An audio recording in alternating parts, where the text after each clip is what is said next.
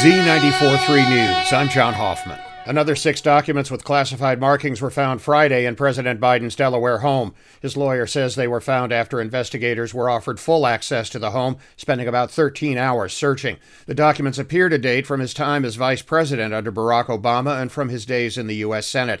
A special counsel at the Justice Department is investigating all this.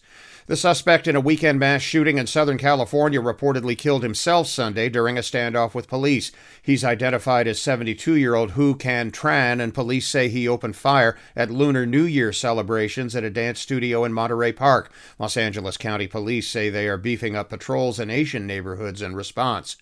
High-profile guests at a memorial service for Lisa Marie Presley Sunday included Elvis actor Austin Butler, Axl Rose, and the Duchess of York, Sarah Ferguson. The only child of Elvis Presley died of cardiac arrest earlier this month at the age of 54. She was buried in Graceland's Meditation Garden near her father and grandparents. Conference final matchups are set for the NFL playoffs after divisional games over the weekend. Saturday, Kansas City over Jacksonville 27-20, Philly over the New York Giants 38-7. On Sunday, the Cincinnati Bengals won at Buffalo 27-10, and the San Francisco 49ers beat the Dallas Cowboys 19-12. This Sunday, it's San Fran at Philly and Cincinnati at Kansas City. Winners go to the Super Bowl.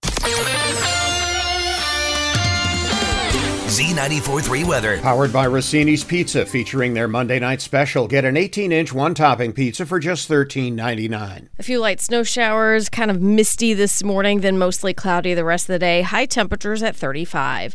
I'm WSBT 22 meteorologist Carrie Peugeot.